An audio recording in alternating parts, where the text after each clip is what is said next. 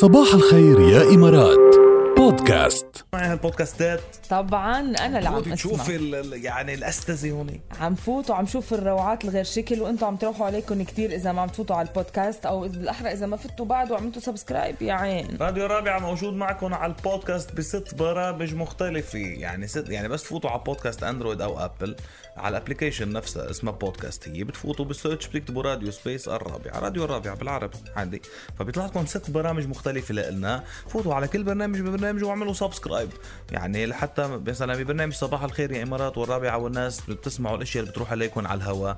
ببرنامج شخصية بديها بتسمعوا كل يوم شخصية جديدة عامة عربية أو عالمية، بدكم كل شيء بدكم تعرفوه عنها بتعرفوه بوقت مقتضب وبشكل مباشر هيك ومبسط. يعني فكرة جديدة كل يوم مع الأستاذ حكمة البعيني بألف فكرة وفكرة.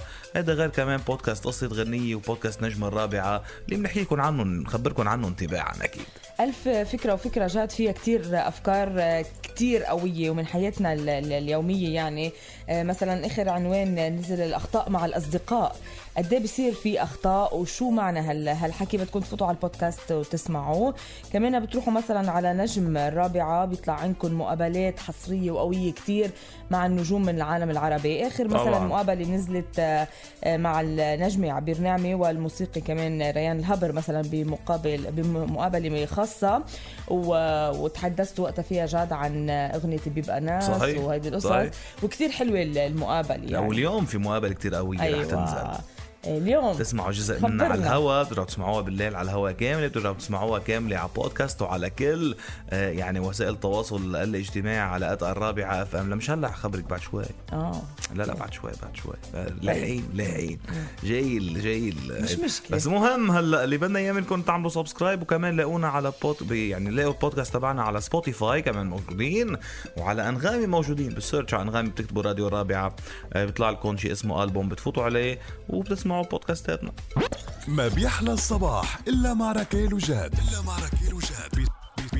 بصباح الخير يا إمارات.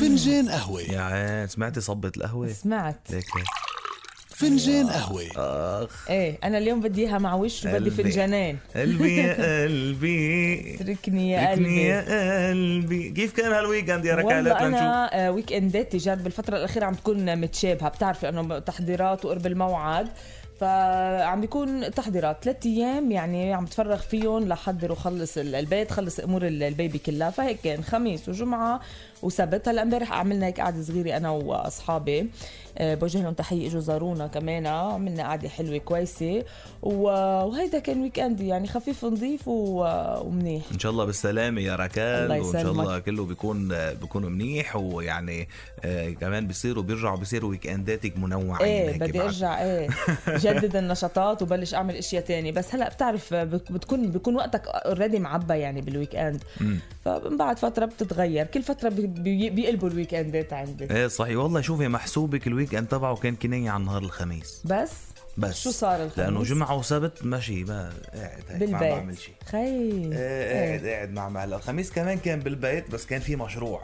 ايوه خبرنا عن المشروع. هلا عم تخبرينا انه من فتره نزل على البودكاست وعملنا على الهواء مقابله مع عبير نعمه وريان الهبر، يلي طبعا كتب له ولحن له ووزع له اغنيه بيبقى ناس. وريان كان عندي بالبيت الخميس الماضي. ايوه شفنا شيء على السوشيال ميديا انا وريان وكفاح زيندين كمان موسيقي من اللي بحبهم قلبك يعني. موزع وحتى مؤلف موسيقي، بنوجه لهم تحيه اثنيناتهم. فكانت قعده موسيقيه بامتياز. ايوه قد تربتوا وغنيتوا قد ما بدك قد ما قولي اكثر.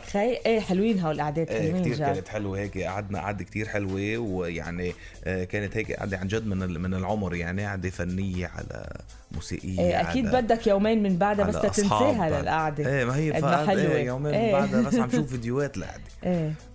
كيف ومبارح يعني بس نزلت صوره، في حدا سالني امبارح بيقول لي انه طب ما هيك قاعده وين الفيديوهات مش ما غنيته؟ قلت له مش للنشر هون بالذات.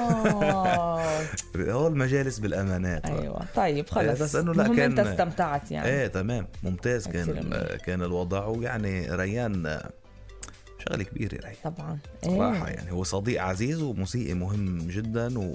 وطبعا كان عمل مثلا الحجر الصحي، تذكري عم تخطر عبالي بالحجر الصحي، هاي اللي كسرت الارض ايام الحجر، حلوه كانت هذه كمان هو عملها الغنيه. وفي اشياء جديده جاي على الطريق كتير قوي. يعني تحدثتوا شويه تفاصيل طبعا، بس ما فيك تبوح بشي هلا. كلا هلا طيب. ما في، لا يعطينا عم جرب وقعوا بس. ابوقع عشان خلص ابوقعش. ادينا بندردش طبعا، رح نضل ندردش لل10.